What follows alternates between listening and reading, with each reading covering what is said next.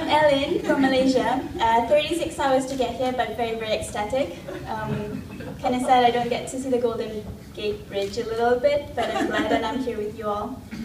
From Malaysia, I'm an independent impact facilitator. I've worked in government, NGOs, I've been an entrepreneur, but now I work really, or actually stay and live in with rural communities around Southeast Asia.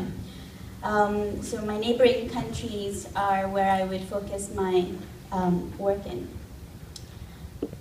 So let me just very quickly grab the clicker. Now, who's in the impact world, if I may have a show of hands? Hi Akash. Ah, Kiva! Oh, I want to talk. It's really hard because back in Southeast Asia, we do have access to some really great international organizations or lean practitioners, but the knowledge kind of gets diluted as it moves away from the source, which is around here. So I'm really excited to be here. So as an impact facilitator, independent, without an NGO, what I do is I actually live with the rural communities around Southeast Asia and now in Nepal as well. So I live a very minimal lifestyle. What we're going to talk about today is looking past biases in order to know what kind of matrix or measures to use as we move along our work. And I'm going to be highlighting one particular case study which has kind of become my school of social entrepreneurship. And, oh, just by the way, that's my Twitter handle, ID, in case anyone wants to tweet. I'd love new friends.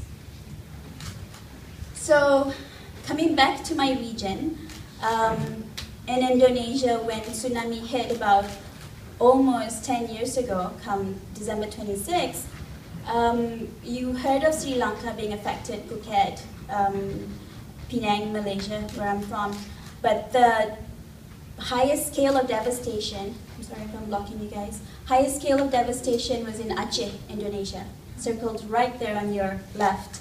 Now, Aceh is one of the 34 provinces in Indonesia with about 5 million population. Now, before tsunami hit them, about 40% were below poverty line. So I was in Singapore on sabbatical when my tech company got invested in and just kind of chilling out until we heard the news about this, and they're right next door. So what happened was there weren't much news about Aceh going on, and because they were the closest, I thought, okay, no, I'm no specialist, I'm just a humble entrepreneur, not a doctor, not an engineer. I probably would cause more harm than good, but I want to be able to see what I could do. So I switched over to Aceh, and what I found out was really heartbreaking. These are the numbers or stats that would kind of freak out some people, but what I think a lot of us tend to forget is that the numbers that are left, or the numbers that had to deal with reconstruction post natural disasters like this, are people that we kind of need to be able to localize aid for. We've heard about some conflicts in Haiti, or how even aid could get wasted through non-collaborative efforts. So being in Aceh and being able to blend in as one of them, what really helped was the solidarity of being a Southeast Asian. I had no idea what I was getting into. So that kind of worked to my advantage. No expectations, no very clear assumptions other than the fact that I'm an entrepreneur and maybe what I could do is kind of tackle in some of the social issues as much as I could. So some of these numbers like hectares, I know you use different measures, so let me know if you're not quite sure. So more than 100,000 lives were killed. Locally in Aceh, they estimated more than 200,000. But those who are missing, it's never been found or never really been able to collect data on. And more than 600,000 people were displaced. Now, coming post December 26, the World Bank discovered, okay, so before 40% were below poverty line. After, they've kind of estimated about more than 50%. But the total estimate is about 60 to 70%. So a lot of them lived on traditional economies or income, so livestock rearing, fisheries, and agriculture. Coming into this though, what I want to do is just a little exercise, and we do have some post-its, but I know we might run out of time and we want to keep track to it.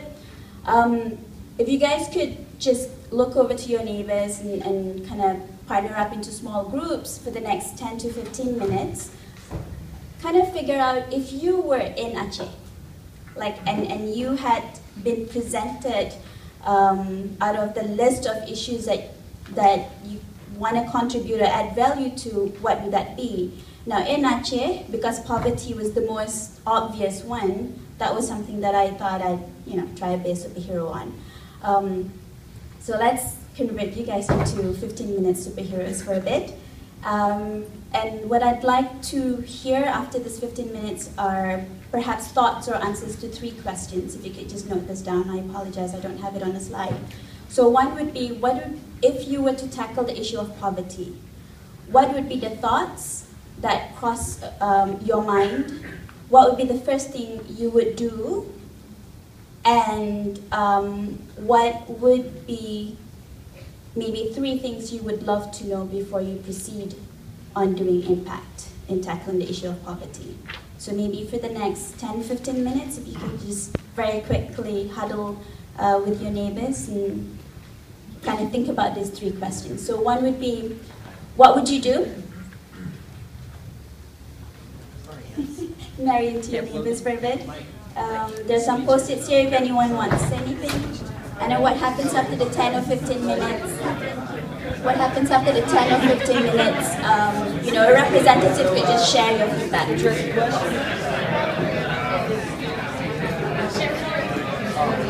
Yeah, it doesn't matter the size of your group, I'd just love to know what that would be.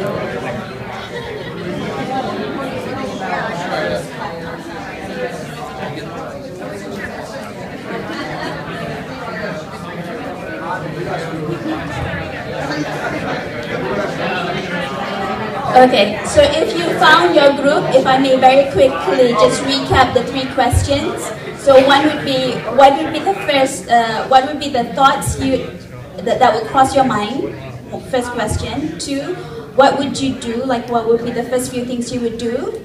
And 3rd, what would be the things you would want to know before you proceed on doing any work on it?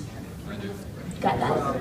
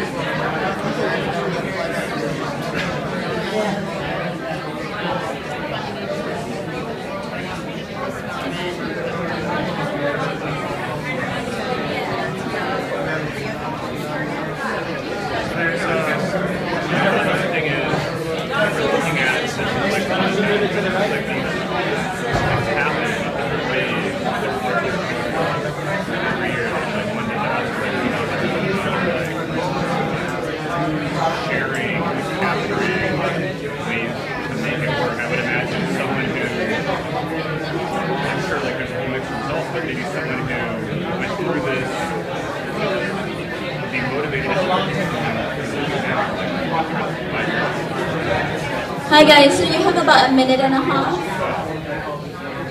So, final question was what resources, sorry, what do we want to know before we start doing this stuff? I wrote down a couple, sounds like you, I was going to say, I want to know what resources available, what skills the people have, what business training is available after this organization in 3 minutes.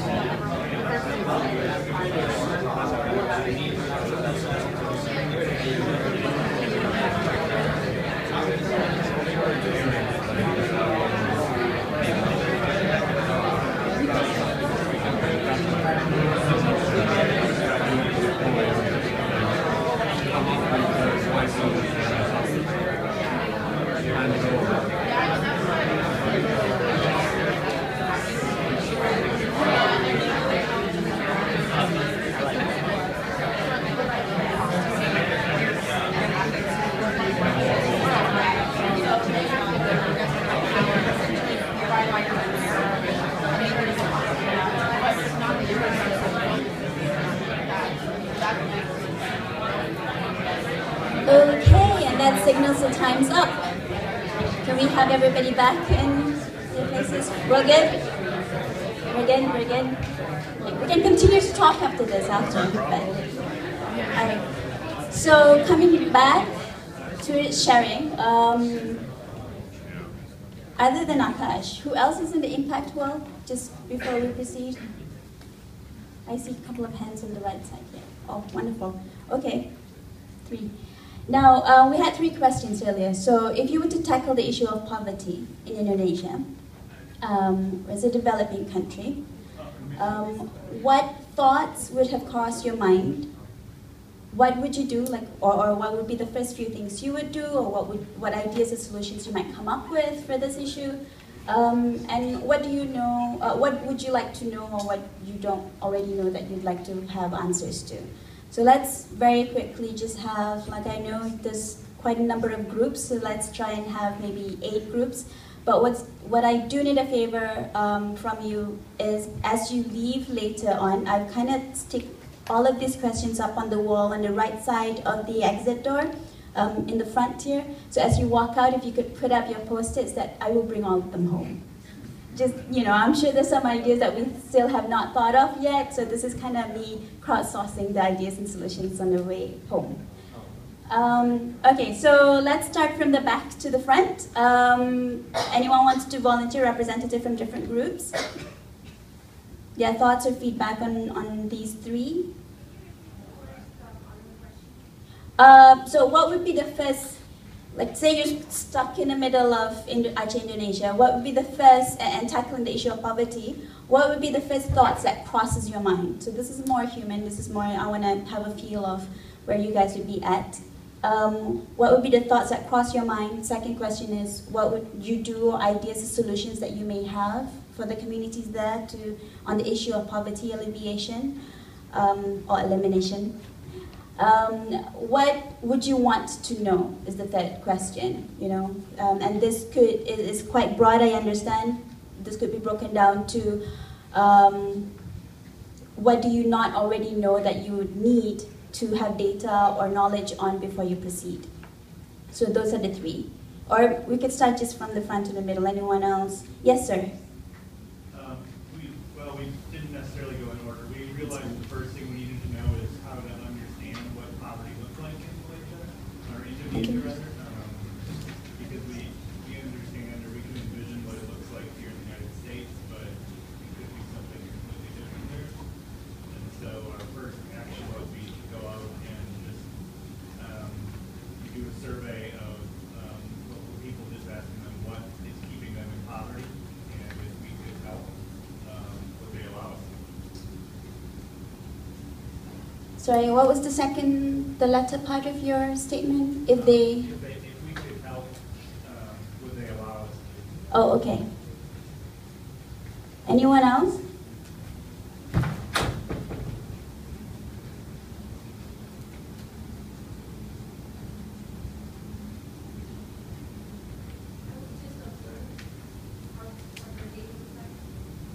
Sorry, I can't hear you. I apologize. You'd observe what their day would look like.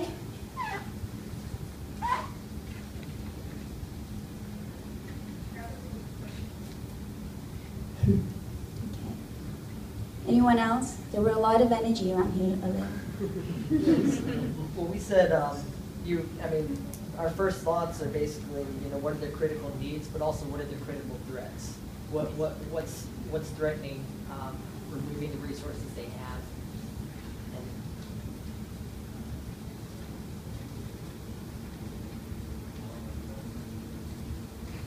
Awesome.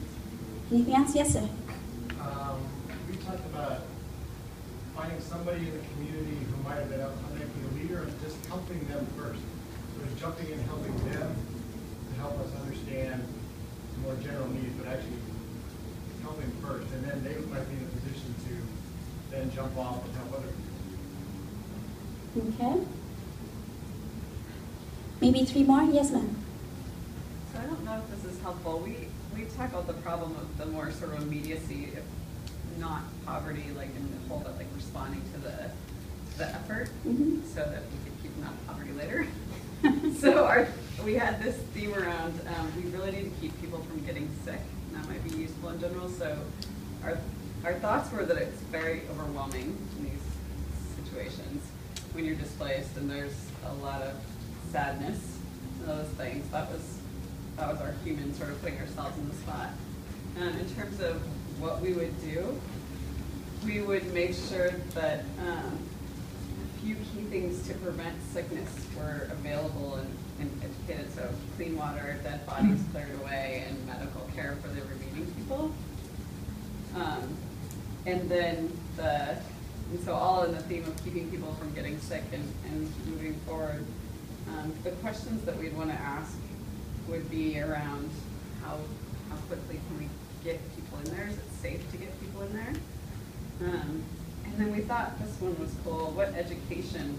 How quickly can we educate women and the whole population on these things that we're trying to look out for? So keeping the water clean, keeping the dead bodies taken care of in a culturally respective way, and then looking out for starts of symptoms of major disease. So we can Okay. Awesome. Yeah, I'm just going to recap because I know oh, yes, sir. Yeah, I think there were a lot of good points. One question we asked is what are the resources which are already there, or is there any resource already available from donations or other agencies? And then I guess we only had 10 minutes to solve the world, right? But we solved the problem in 2 steps. Like first to provide the basic needs like water, food, shelter, first aid. Yep. Once people can survive, like have the bare minimum, then it's about finding a structure, how to grow and rebuild a community, right? And that's kind of then probably the debate, how to do that, like incentivize the leader, microcredits, whatever concepts there are. But I think the first need needs to be solved to grow or rebuild.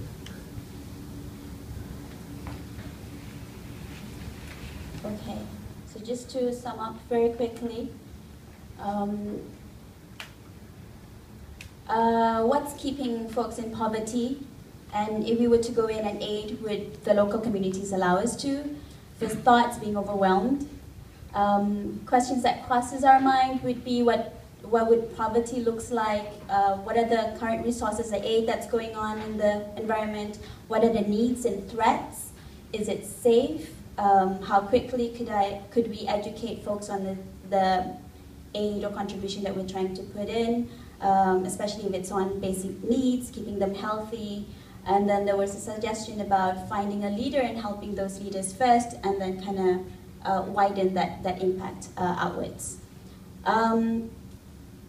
Except for what does poverty looks like, we did all the rest. Everything else. So I'm going to share with you, and I know that we only had like 10 minutes to save the world, kind of, but those, like very quickly, whatever that you're feeling or questioning are the fundamental ones that you would experience as you were to do impact work, roughly. Those are fundamental questions that will keep with you.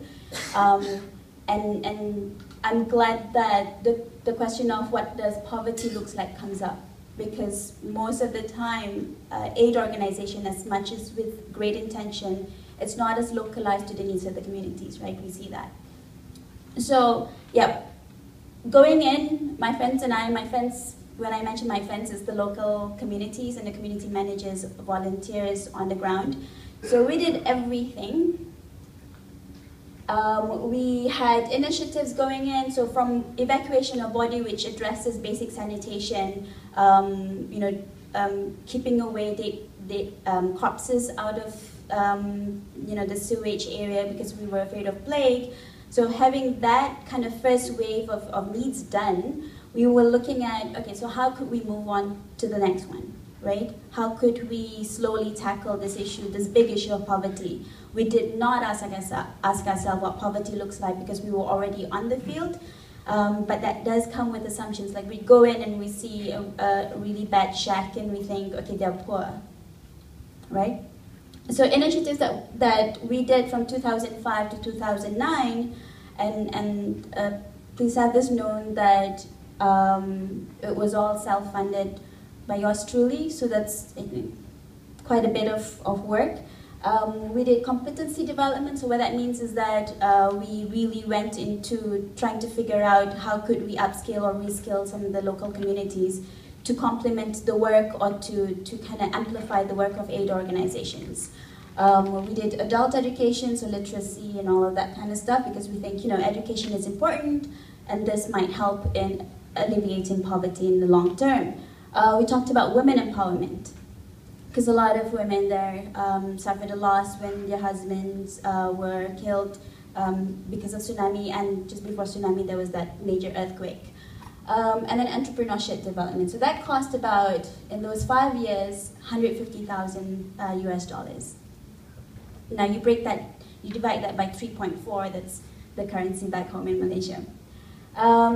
We had really great impact. So we addressed, or we reached out to 3 provinces, and that's about 200,000 lives. That's about 200,000 people. Because we were already on the field, we knew that we needed to make use of the indigenous resources, the local resources, so we did check out what were available around us. Infrastructure development, so schools, makeshift hospitals, clinics, that kind of thing. We had a lot of media visibility, because instead of aid organizations, these were the locals, being mobilized and doing this. The economy was closed up until then, and cross-province health education. So we did all of that. But we didn't cause a dent in increasing income per household. Not at all. So after about 5 years, I felt, this is cool. We did all of this impact, we reached all of this lives, we had all of this other stuff, until this man came up to me, a man that I met about 5 years going back, talking to him, and he said, this is great work you're doing. So how do I get my, how do I then have salary? How do I get revenue into the household? Because you build all of this other stuff, which were bonuses, but we didn't address the core mission at all. I was completely devastated. I thought, here I thought, yay, superhero, with the locals, empowerment, woohoo, epic fail, right? Completely just flattened me out. And then I asked him, okay, so what didn't work? Because we had international aid experts coming in and giving us advice. I was a project manager and entrepreneur. We followed all the steps. On paper, it was beautiful. Here, it didn't cause any impact revenue-wise. We did everything else, but we didn't, stick to our purpose. So we got kind of lost along the way. So what happened was, and I know you used this as a form of saying getting out of the building. We were already in the field, so I thought that was a major advantage. But coming in as a project manager, as an entrepreneur, I was thinking, okay, reduction of cost is a measure of success, right? Number of lives touched is a measure of success. But it didn't align at all to our core mission, like I've mentioned. So I thought, okay, after 5 years spending my own money on this, not really achieving anything, didn't achieve anything at all in terms of increasing income per household, I needed to kind of step out of the building in terms of that building was my mind, was my brain, was my head.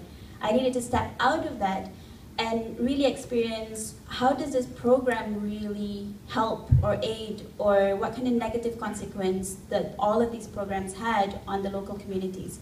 Because now, with putting in funding or seemingly knowledgeable in doing reconstruction work or aid work like this, the locals tend to kind of fall into a beneficiary mindset, and they don't want to disappoint you also, right? They don't want to have aid stop or coming in or being completely off the radar from your line of sight.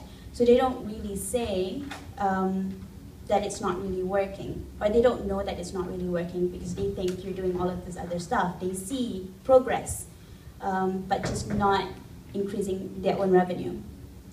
So what we did was, instead of the communities going through as participants of the program, we became the participants. Like the community managers, the locals who were helping me to facilitate the program, and I became the community or the participants. And then the community became the facilitators, and external observers or assessors would then, all of us would then switch roles for about 3 times, just to experience how everything goes for about, I think, 6 to 8 months. So this went on for quite a bit because we had to switch roles. Now what happened after that was that we discovered, although yes, we were focusing on the natural disasters, but we forgot the war that's been happening to the land since the late 1800s.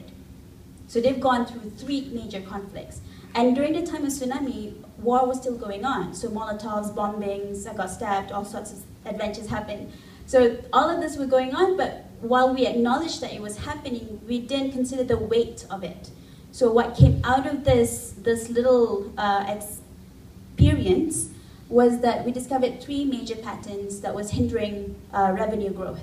So one was social stigma, because out of those conflicts, mental illness, those who have mental illnesses, no matter how minor, were ostracized or were isolated.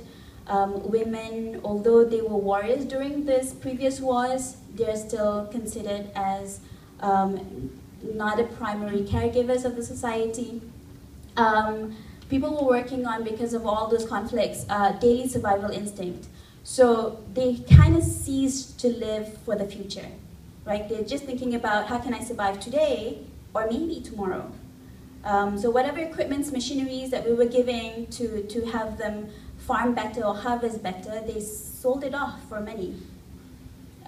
Just so that they could either put food on the table, pay off illegal loan sharks, or send their kids to whatever makeshift schools that were around them, or rebuild their homes, because they didn't want to go to these displaced camps. They wanted their own sense of ownership of their home.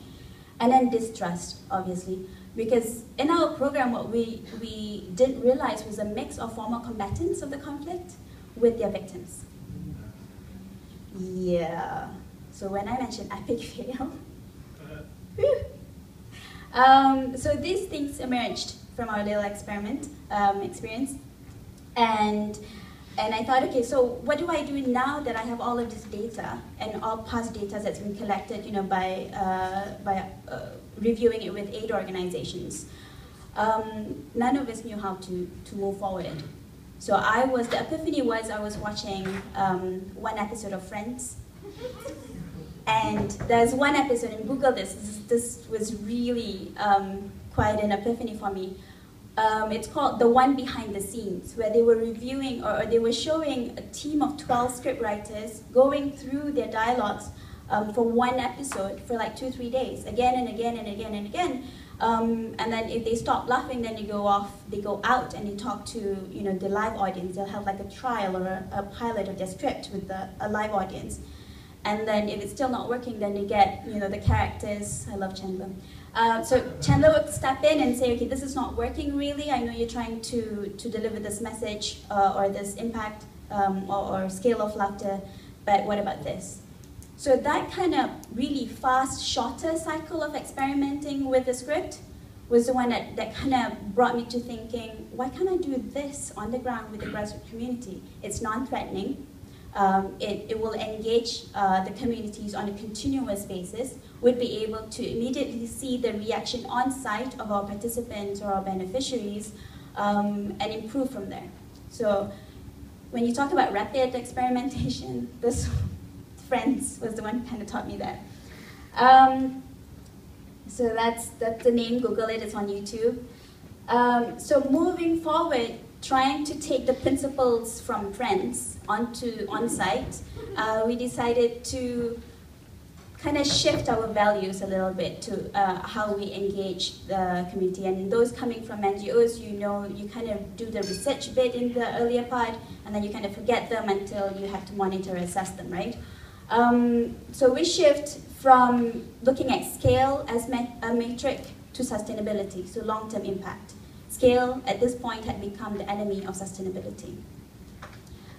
Instead of looking at revenue, we looked at social value. So instead of money or a dollar sign being the currency, trust became the currency of our project or our program.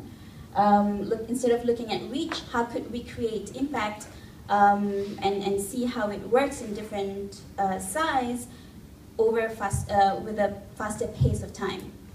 And instead of looking at the community as a beneficiary, we started to look at them as partners. Because while we were doing the previous experiment, we realized that, you know, they know best what they need, even if they don't know how to say it, right? So through that, we learned this. It was extremely empowering for all stakeholders.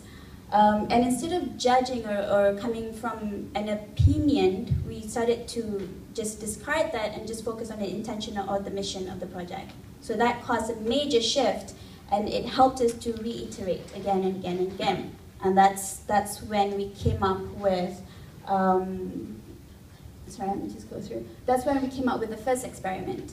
So on a smaller scale, with a group of 3 former militants who were ostracized, what kind of experiment could we do with them to help them to be integrated and increase perhaps their income per household or revenue coming in on a daily or monthly basis? So what we did was, they only knew how to pillage, you know, they only knew all the really Rambo stuff going on, but what kind of skills can we equip them that would help them to achieve 3 things? So social acceptance is a major thing to help increase revenue. When people trust you, when the villagers started to trust you, then they would buy your product. You know, if they talk to you, it's a sign of they might buy the product. Sorry, let me just go back. And then if they buy your product, will they come again and be a repeat customer? So we tried with about 8 different skill sets, from construction to agriculture to tailoring, yes, even for men,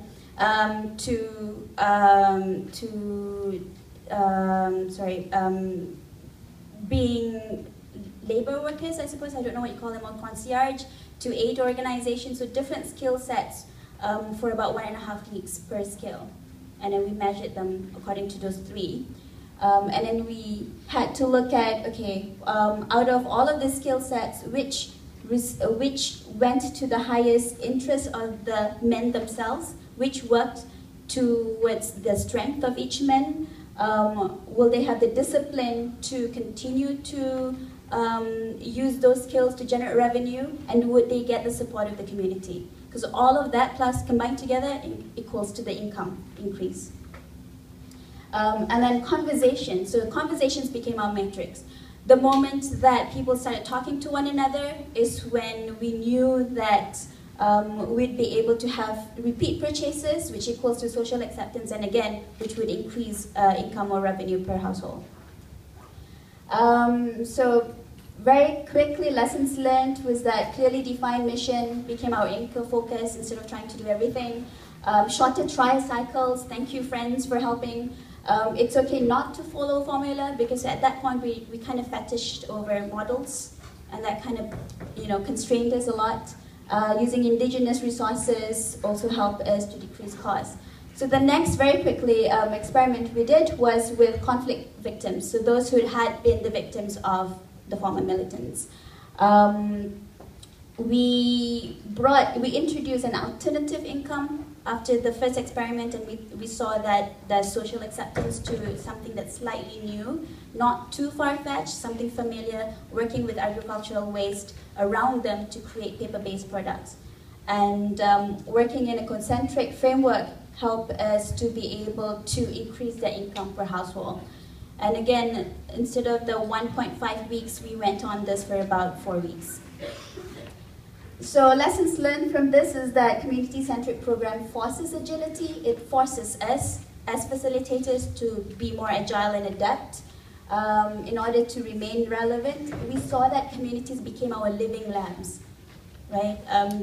They were our walking, living feedback, you know, through their expressions, the words they used, the language that they conversed in, and who they conversed with.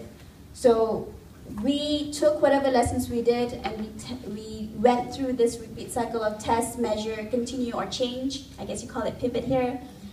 Repeat and then scale. So, and even the scale is you know, incremental, slowly.